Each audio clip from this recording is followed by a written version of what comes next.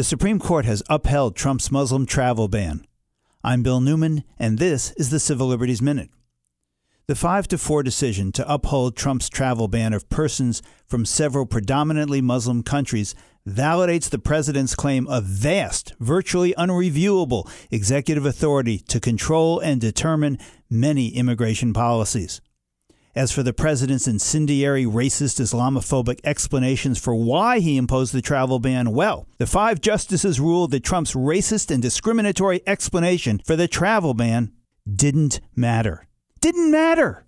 As Justice Sonia Sotomayor wrote in her dissent, no matter how much the government tries to launder Mr. Trump's statements, all of the evidence points in one direction.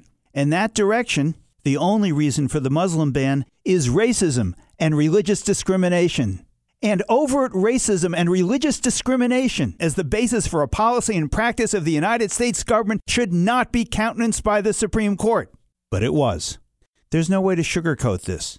The travel ban decision, a devastating loss for justice and freedom, does leave one question unanswered, which is, how can the diminution of the power of Congress and of the people and of the courts and the alleged guarantee of due process and equal justice, how can that be restored?